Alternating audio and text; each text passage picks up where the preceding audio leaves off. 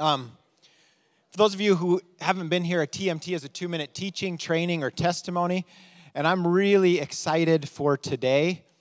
We've got our good friend Joe Evenson with us and his family too. So excited to have the Evensons with us. But one of the cool things about today is you're going to get to hear about a ministry that maybe hasn't been highlighted enough in the past that we have a small part in. As a church. And Joe has been the chaplain for the Storm for the past several years, and so we've donated Bibles, supported in some various ways, and so Joe's going to share just a bit about that. So thanks for coming, Joe. Thanks, Dave. 2 minutes, that's a stretch. I don't know if I can fit this in for 2 minutes. Yeah, but thanks for having me. Just such an honor and privilege to be in front of you today and just talk about Storm Leadership Ministry and some of the work that God's doing there. You guys have an awesome pastor. I'm very grateful to be in friendship with him, and I look to him as a spiritual mentor with a lot of things that I do. But just a little background, Pastor Dave and I play basketball together, so that's how we got connected. And I want to tell you the story just because we know God works in amazing ways, and he can do anything at any given point, at any given time. And when I first met Pastor Dave, I was not a big fan, because he was really good at basketball. So whenever we went against each other, I knew he was going to win. And he was a USF guy. I'm an Augie guy, so there was a little rival there. But what connected us when I first knew that he was a man of faith, he was a man of Christ, I knew he was my brother. And we've been walking together ever since. And through all of our conversations, it was never anything where I'm blatantly coming out and saying, hey, look what I'm doing, Storm Leadership Ministry. It just came up through natural conversation. And he wanted to know more about that. And I never had an ask. I never had any requests. It's a volunteer position that I've had now for coming up on 8 years. And it's been such a blessing for me to pour into that group. And so through that conversation, Dave just came alongside of me and said, well, how can we support you? How can our church support you? And my number one request was, could you get me some Bibles? And he almost laughed at that because he was like, yeah, of course I can get you Bibles. How many do you need? And so every year I've been coming back to Pastor Dave, and you guys, through your generous support, have provided us Bibles. And I always laugh because I felt like if I ever got the opportunity to give a sermon on this, even in 2 minutes, I'd be able to call it empty boxes, because he'd always have these brand new Bibles neatly wrapped up in a box, and I would bring it to Storm practice, and I'd always put it in the middle of the field. And after practice, the guys would go meet with their coaches. Then if they wanted to, it wasn't mandatory, but they could come meet with me and hang out, and usually I get to pray with the guys. Whenever I'd bring that box of Bibles in there, it would be gone within 1 or 2 practices. And I always thought how neat that was, of just here's this box that was full of brand new Bibles, and now it's empty. And the gospel is going to move through that, and it's going to spread throughout wherever these guys go to. And if you know anything about the Sioux Falls Storm, these guys come from all over the nation. Sometimes they do come international, but very rarely. But the cool thing about it is they're coming to Sioux Falls, South Dakota, and God has a plan in that. It's just amazing, because the funny thing is, when I meet these guys, a lot of the times the first question they have when they get contacted by the Storm is, where in the world is Sioux Falls, South Dakota, right? And then a lot of these guys that come from down south, we start our season in February, and they're like, what's this winter thing? Do I need to get a coat? Yeah, you need a coat. So there's a lot of interesting things and challenges that they're coming into, and then I get a chance to meet them and walk with them a little bit. And I want to give you something. This was never anything that was intentional. It wasn't anything that I really set out to do. But just to give you a little background in this, my background is playing football, coaching football, so that's kind of in my blood. And I played for the Storm for 3 seasons. And every year the coach would ask me, hey, do you want to come coach? Do you want to come coach? And I always say no, I don't want to do it. But I would love to be involved in some capacity. I didn't think it would be the team chaplain. I didn't know what role it was going to be. But I just kept praying about it and praying about it. And he came to me and said, well, what do you think about being the team chaplain? I said, let's do it. When does practice start? Starts tomorrow. All right, let's do it. So we just jumped right into it. And so really didn't know what was going on or how to really do it, but I just stepped in faith, knowing that God was going to lead it and he was going to move it in the direction that he wanted to. And now 3-4 years into it, God just really moved me in a way that felt like, hey, there's more to it than just what you're doing.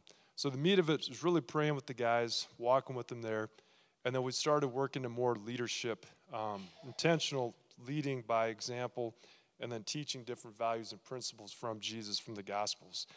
So the mission of Storm Leadership Ministry is to offer every member of the Sioux Falls Storm an opportunity to explore their faith so they can become better leaders, with the idea that we want to offer every member with this team an opportunity to explore the vision to create leaders who want to be difference makers and impact the communities they live in.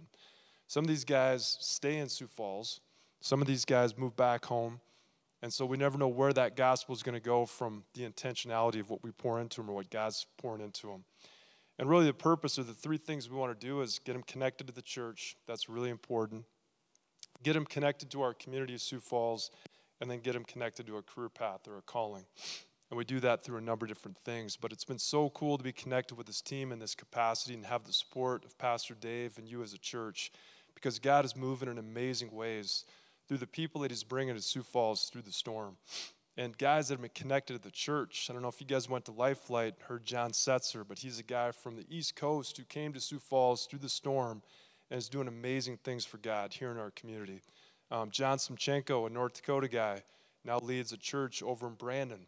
And I could give you numerous examples of great community leaders that are faith-based that are here in Sioux Falls because of the Sioux Falls storm. And it's not going away anytime soon.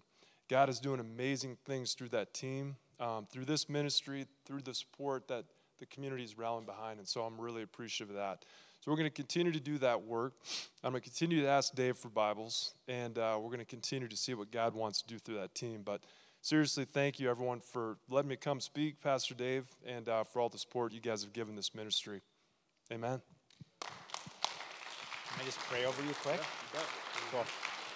Hey, if you're comfortable, let's just say a quick prayer over Joe and over the storm leadership. I just think what a cool opportunity God's given us, and that the Holy Spirit would just continue to guide and direct him in all the unique ways that he's ministering to those guys. So, Father, we thank you for Joe.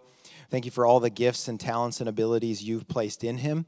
Most of all, Lord, we thank you for equipping him with the Holy Spirit to do this very, very important work, Lord. And we just pray for incredible fruit, 100-fold to come forth out of this ministry, that many, many of these guys that encounter him, the living Christ in him, would come to know Jesus as their personal Lord and Savior, that their lives would be radically changed forever, their eternities changed. We thank you for Life Church's little part that we get to play in this ministry. We pray that Joe would be encouraged today, that he would be built up, that he would be just full of zeal and energy for this upcoming season, Lord, and that your Holy Spirit would lead him forth again this season as he enters into that incredible opportunity. So we pray your blessings over him today in Jesus' name. Amen. Thank you, brother. All right, Brian. The scripture reading today is Acts 26 through 40. Acts 8, verses 26 through 40.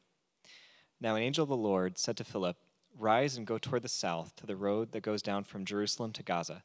This is a desert place." And he rose and he went. And there was an Ethiopian, a eunuch, a court official of Candace, queen of the Ethiopians, who was in charge of all of her treasure. He had come to Jerusalem to worship and was returning, seated in his chariot, and he was reading the prophet Isaiah. And the Spirit said to Philip, "Go over and join this chariot." So Philip ran to him and heard him reading Isaiah the prophet and asked, "Do you understand what you are reading?" And he said, "How can I unless someone guides me?" And he invited Philip to come up and sit with him. And now the passage of the scripture that he was reading was this: "Like a sheep he was led to the slaughter, and like a lamb before its shearer is silent, so he opens not his mouth. In his humiliation justice was denied him. Who can describe his generation? For his life is taken away from the earth." And the eunuch said to Philip, "About whom, I ask you, does the prophet say this? About himself or about someone else?" And then Philip opened his mouth, and beginning with this scripture, he told him the good news about Jesus. And as they were going along the road, they came to some water, and the eunuch said, "See, here is water. What prevents me from being baptized?" And he commanded the chariot to stop, and they both went down into the water, Philip and the eunuch, and he baptized him. And when they came up out of the water, the Spirit of the Lord carried Philip away, and the eunuch saw him no more, and went on his way rejoicing. But Philip found himself at Azotus, and as he passed through he preached the gospel to all the towns until he came to Caesarea.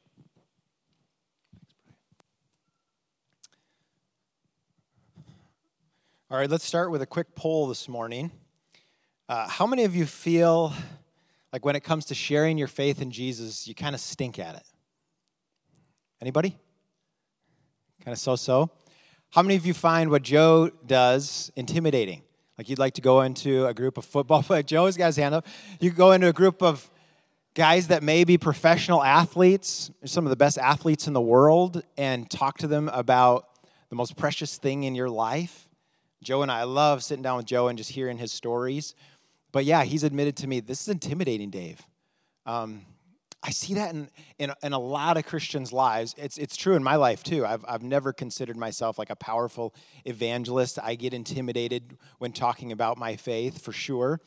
And so today is really all about gaining confidence that you have what it takes. You have what you need in the Holy Spirit. You know, there are lots of ways that people have tried sharing their faith in Jesus over the years, over the last 2,000 years.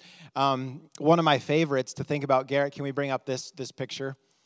This is as a little kid. I'm going to date myself here, but anybody remember the Power Team? This is a team of weightlifters, power lifters. Yeah, this is a poster I had up on my wall. Can we turn down the lights just a little bit so you can get a good look at this? This is a team of power lifters that would travel the country, and they would, look at that.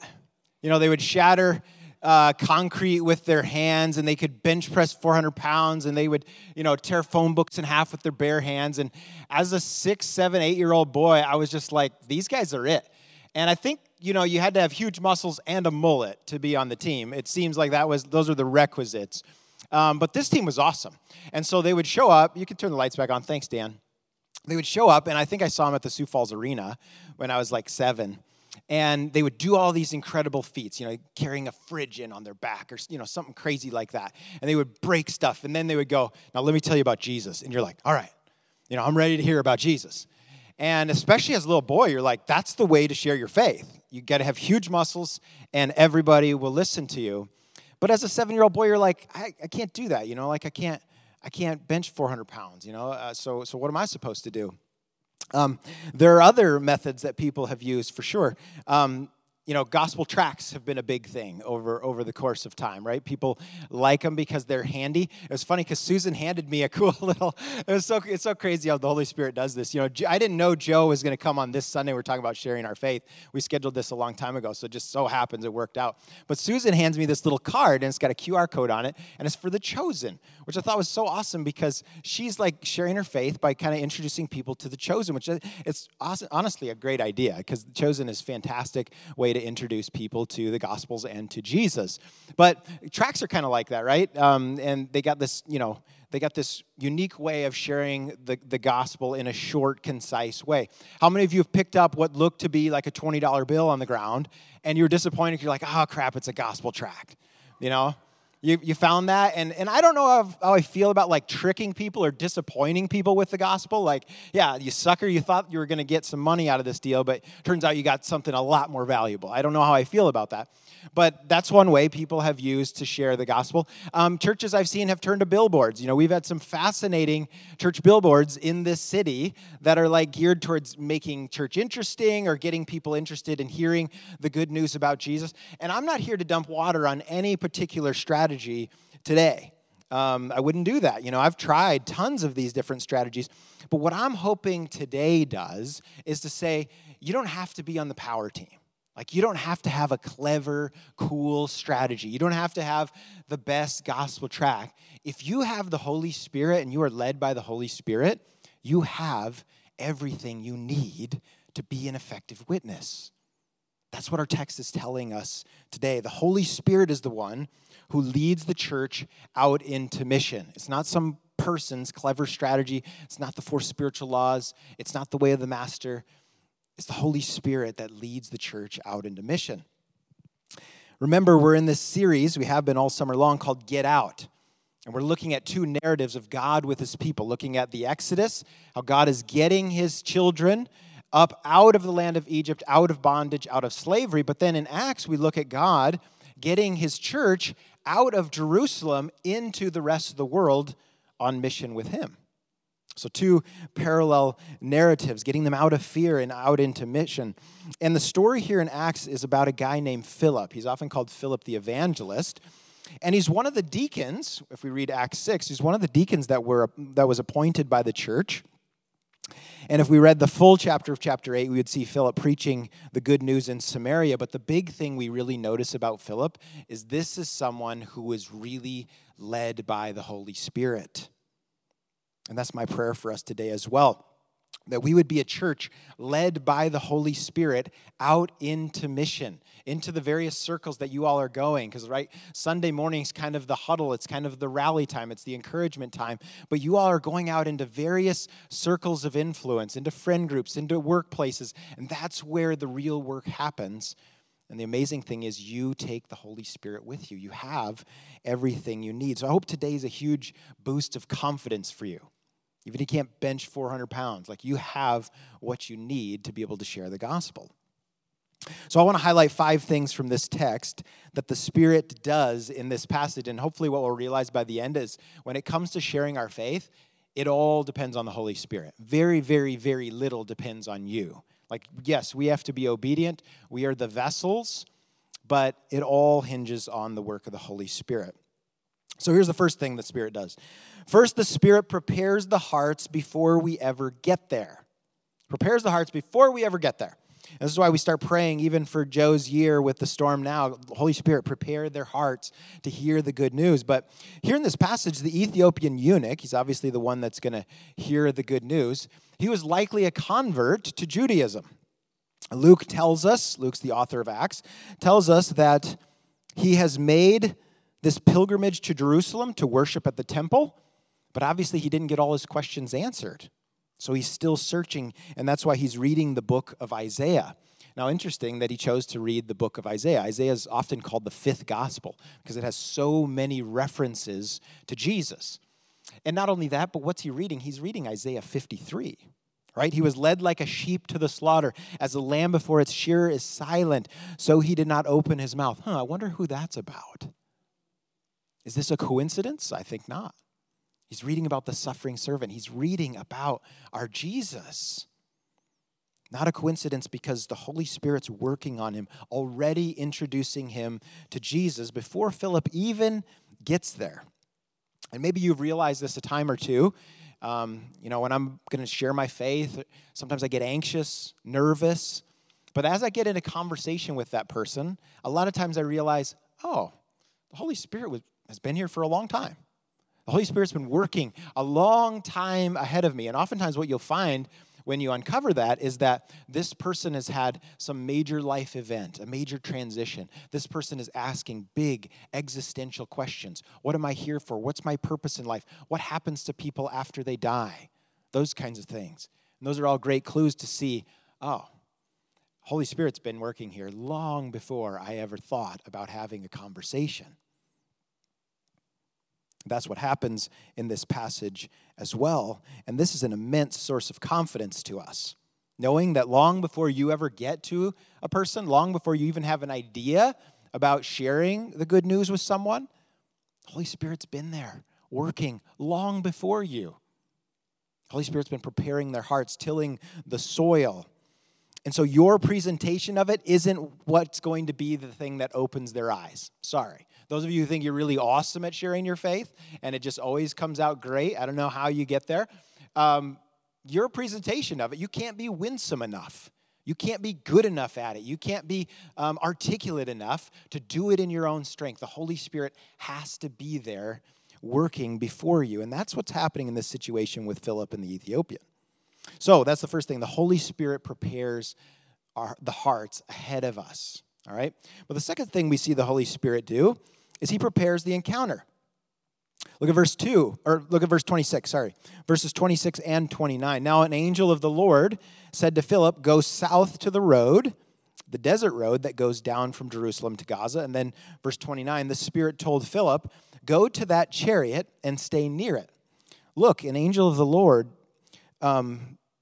directed Philip here. So we have an angel of the Lord that first says, hey, I want you to go to this particular area, and I want you to be at this very specific spot. And then the Holy Spirit says to Philip, I want you to go near that chariot and stay near it. Right? He's getting very, very specific instructions. And this is what I like to call a divine encounter. Some of you call these God moments, whatever. All that is true, right? Where you just know, you get the sense like the Lord has been setting up this encounter, and I had no idea. I wasn't planning on it. It's actually, most of the time, these are interruptions in my schedule. I don't know how that happens for you, but where they're actual God encounters, they're divine encounters that He's set up and planned for you to be in this particular spot and encounter this particular person and share this particular story at this particular time. You know, I had one of these encounters this summer, and it was all because we planted a bunch of trees out here. So we did landscaping work last fall. There's all these young trees, and they were starting to look pretty rough with the heat. And so, Charity and I said, hey, we got to be on this, watering them every so often. And one day it was just blazing hot, and I was like, oh, man, the trees are not looking good, so I'm just going to go out and water them. And there's a lot of trees, so you're like going to be standing out there for a while. So I was probably like listening to some sermon on my phone or whatever, and I'm watering these trees. And all of a sudden, from across the parking lot, this guy yells at me and goes, hey, have you got a minute? And I don't look busy. I'm just watering trees, So I'm like, yeah, actually I do. And so I come over, and he had been, turns out, in a bad motorcycle accident months ago, had lost all the strength in one of his legs, and the other leg wasn't doing great either. But he had fallen out of his vehicle, and he couldn't get back up. It was a really hot day, nobody around. And so I had to work with him to get him back up, big guy, so I had to get a board and everything. And finally, we got him back up on his feet, and he's like, oh, thanks so much. I got to pray with him, got to talk to him about faith, and it was just a really cool God encounter that I got because we had thirsty trees. And I was thinking, what if we didn't have trees? What if we didn't have all this heat? I would have never been out there. I would have never been watering the trees, and I would have never gotten to talk to this guy about Jesus. It was a divine encounter. I didn't plan it. It was a little bit of an interruption. I had lots of stuff I wanted to do that day, but I left thinking, maybe God's got other things planned, Yesterday was another good example. I was in here working on this message right now, and in comes a guy into the parking lot, starts working on his car in our parking lot, or working on a car. Apparently it was for a friend of his. And he comes in and he says, hey, do you got a hammer? I need a bigger hammer. Because the hammer I've got isn't working for this project. And I was like, sure, give him a hammer. Comes back in a while later, and he says, thanks, man. And he says, can I sit down? And I said, sure. And we just started talking. And, of course, I'm already looking at this stuff, so I'm thinking, all right, God, is this another one of those things? And it turns out we start talking about faith. We start talking about his background in native spirituality, that he had been introduced to Jesus. Talked about, kind of shared my story with Jesus. And he's got a little girl, 3 years old, that he really wants to get into our preschool here so that she can hear the good news every single day. He's not claiming to be a Christian, but he's like, I really want my daughter to go here to preschool. So I'm like, because of the need of a hammer, I don't know why he chose to do that project in our parking lot, and why I happen to be here at this particular time, and why we happen to have a really nice hammer. I don't know where that hammer came from, honestly. We have a great hammer in there. It's like the best tool we have in the church. And that led to a divine encounter, a conversation. I don't know how the Lord does all this stuff in our lives, but how many of you have had this before? You just have this nudge. You have this sense, you get to this place and you're like, oh, I wasn't planning on that at all. And I think the big idea here is for us to live with some sort of an awareness that, yes, I'm planning my schedule. I like my schedule to go the way I like it to go, to be honest with you. I don't really love interruptions. But could we, take some humility to say, Lord, this is what I have planned for myself today. But if you have things that you would like to put into my schedule, people you would like to put into my schedule, could we be open to that? Like, are you open to those kinds of interruptions, those kinds of God moments, divine encounters that he's setting up for you? Because the Holy Spirit will do that. He'll arrange encounters just for you to share the good news. So the Holy Spirit prepares the hearts, but he also prepares the encounters. And then thirdly, the Holy Spirit gives you a warm, caring approach. Verse 30, then Philip ran up to the chariot and heard the man reading Isaiah the prophet. Do you understand what you're reading? Philip asked. How can I, he said, unless someone explains it to me? So he invited Philip to come up and sit with him. So in that culture, reading out loud was much more common than reading silently because of, the fact that people weren't nearly as practiced with reading silently, but also with how things were written down. There weren't printing presses and those kinds of things. So in this instance, all Philip had to do was run up to the chariot, listen, pay attention, and take a real interest in what this Ethiopian eunuch was reading, right? And so often the Spirit's going to simply lead you to notice people, to take a real interest in their lives, and that becomes an open door to so many gospel conversations. It's interesting that if you compare Philip's approach here with the Ethiopian, it's much different than his approach as he was preaching the gospel in Samaria. I think this is one of the real strengths of being empowered by the Holy Spirit. Because the Holy Spirit, when the Holy Spirit's leading us, we don't have to be canned. We don't have to be memorized, to be scripted, to have this particular plan. We just need to be authentic, caring people who take a genuine interest in other people's lives. And that's going to open all kinds of doors. We just need to stay tuned in, to keep the communication lines open with the Holy Spirit who is leading us into those situations. Remember, this is how Jesus operated, right? If you want to think of who is the perfectly Holy Spirit-filled, Holy Spirit-led person, it's Jesus. And Jesus never used the same approach with two people. I mean, it's hard to get a program out of the Gospels, isn't it, right? Like with Nicodemus, he says, Nicodemus, you got to be born again. And with the woman at the well, he offers her living water. And with Zacchaeus, he says, hey, I'm coming over for supper, Zacchaeus. Never, ever two approaches that are identical. Because there's not two people that are identical. Everybody has different stories and different backgrounds and different places of hurt. And the Holy Spirit knows all of those things. And so the Holy Spirit is the one that can give us a warm, caring approach. I read this really cool story about this week in an article called My Train Wreck Conversion. That's a catchy article title, isn't it? But My Train Wreck Conversion by Rosaria Butterfield. She's a professor and an author, fantastic author. And the subtitle of the article reads like this: As a leftist lesbian professor, I despised Christians. Then I somehow became one. Now that'll get you reading, won't it? And she tells a story like this. I cut several pieces out of it, but this is the gist of it. Brilliantly written. If you have time, go read the article this week. But she says this: I launched my first attack on the unholy trinity of Jesus, Republican politics, and patriarchy in the form of an article in the local newspaper about Promise Keepers. It was 1997. The article generated many rejoinders. So many that I kept a Xerox box on each side of my desk. One for hate mail, one for fan mail. But one letter I received defied my filing system. It was from the pastor of the Syracuse Reformed Presbyterian Church. It was a kind and inquiring letter. Ken Smith encouraged me to explore the kind of questions I admire. How did you arrive at your interpretations? How do you know you were right?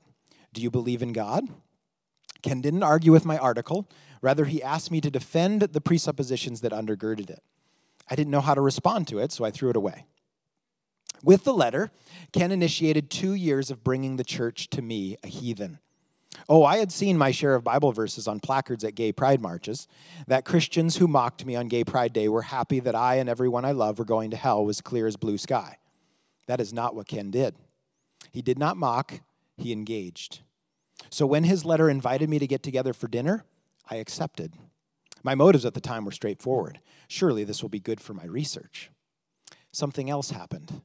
Ken and his wife, Floy, and I became friends. They entered my world. They met my friends. We did book exchanges. We talked openly about sexuality and politics. They did not act as if such conversations were polluting them. They did not treat me like a blank slate. When we ate together, Ken prayed in a way I had never heard before. His prayers were intimate, vulnerable. He repented of his sin in front of me. He thanked God for all things. Ken's God was holy and firm, yet full of mercy. And because Ken and Floyd did not invite me to church, I knew it was safe to be friends. I started reading the Bible. I read The Way a Glutton Devours. I read it many times that first year in multiple translations. At a dinner gathering my partner and I were hosting, my transgendered friend Jay cornered me in the kitchen. She put her large hand over mine. This Bible reading is changing you, Rosaria, she warned. Then one ordinary day, I came to Jesus, open-handed and naked. In this war of worldviews, Ken was there. Floyd was there. The church that had been praying for me for years was there. Jesus triumphed, and I was a broken mess. Conversion was a train wreck. I did not want to lose everything that I loved, but the voice of God sang a sanguine love song in the rubble of my world. I weakly believed that if Jesus could conquer death, he could make right my world. I drank tentatively at first, then passionately of the solace of the Holy Spirit.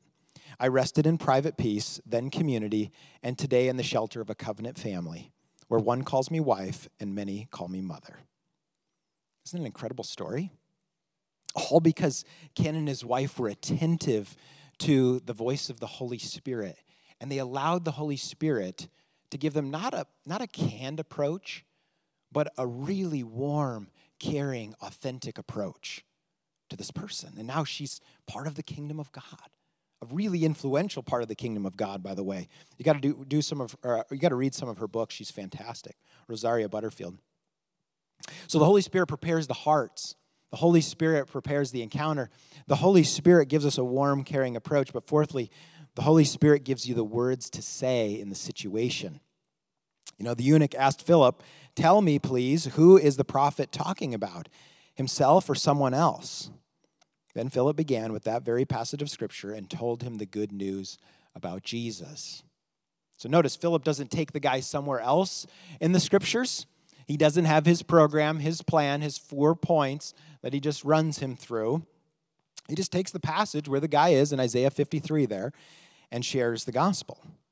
The Spirit helps Philip to meet him right where he's at, right where the Holy Spirit had designed for him to be at in that moment. And you know, I really want you to be confident of this as well, that when that time comes, the Holy Spirit's going to give you the words to say, even if you feel like they don't come out right. How many of you have had a time where you're like, that went as badly as it could have gone?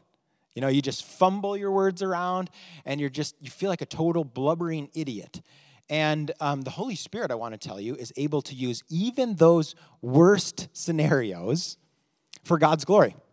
One of my favorite stories about this, I think, was something like this.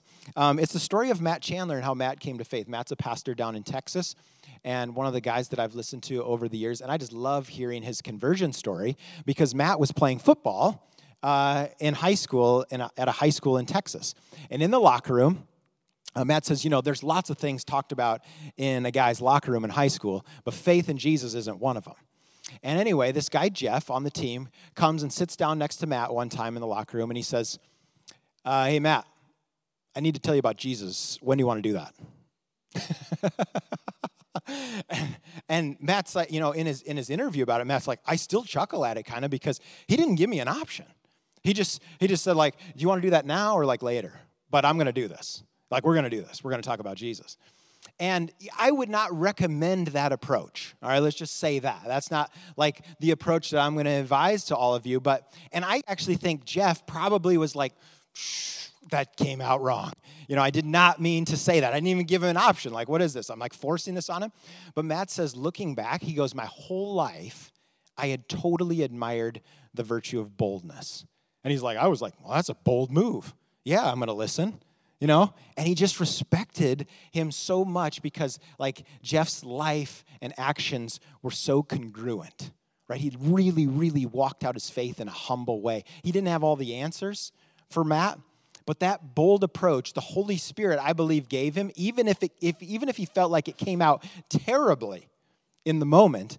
And today, Matt Chandler is part of the kingdom because Jeff trusted the Holy Spirit enough to say, hey, I need to tell you about Jesus. When do you want to do that?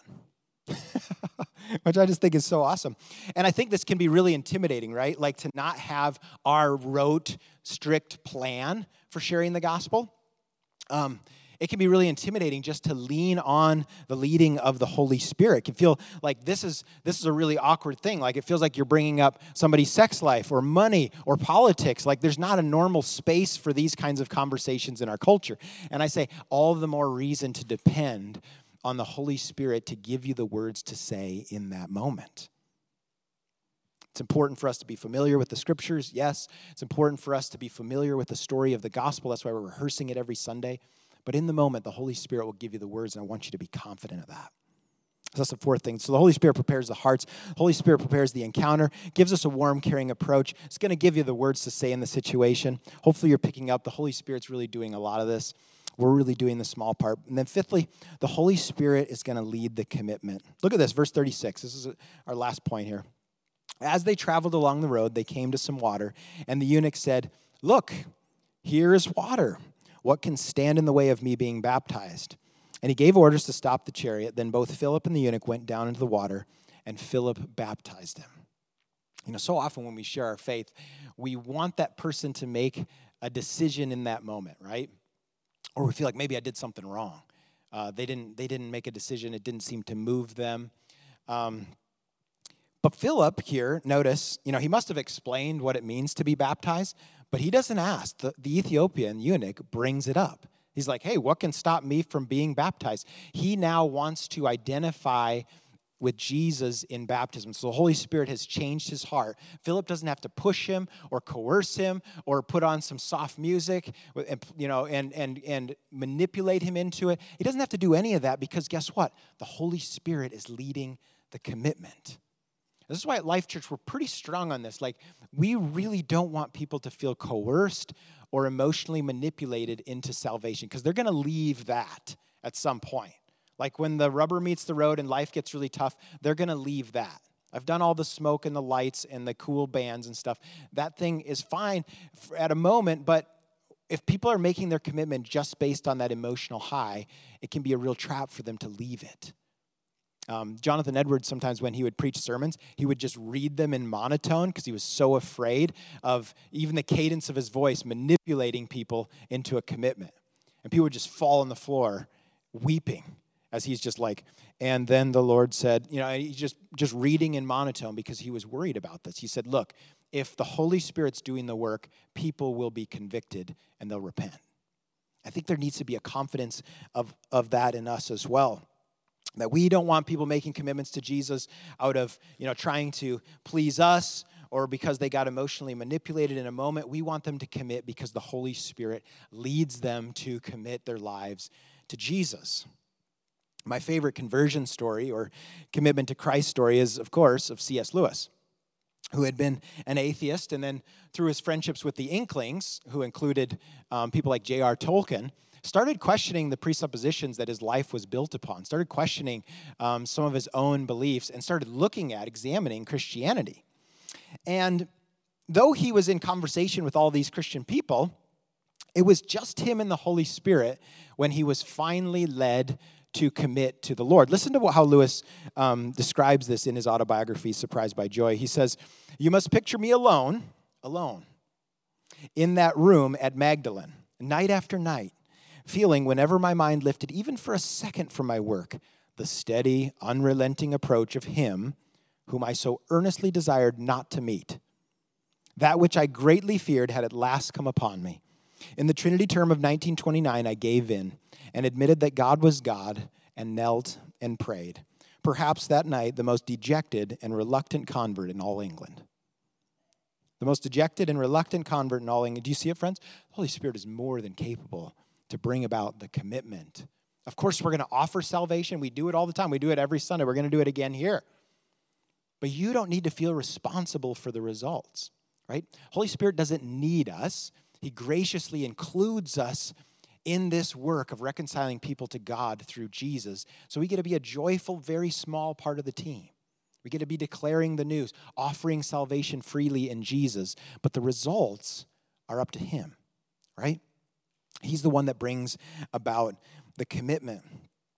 You know, I don't know where this message finds you today.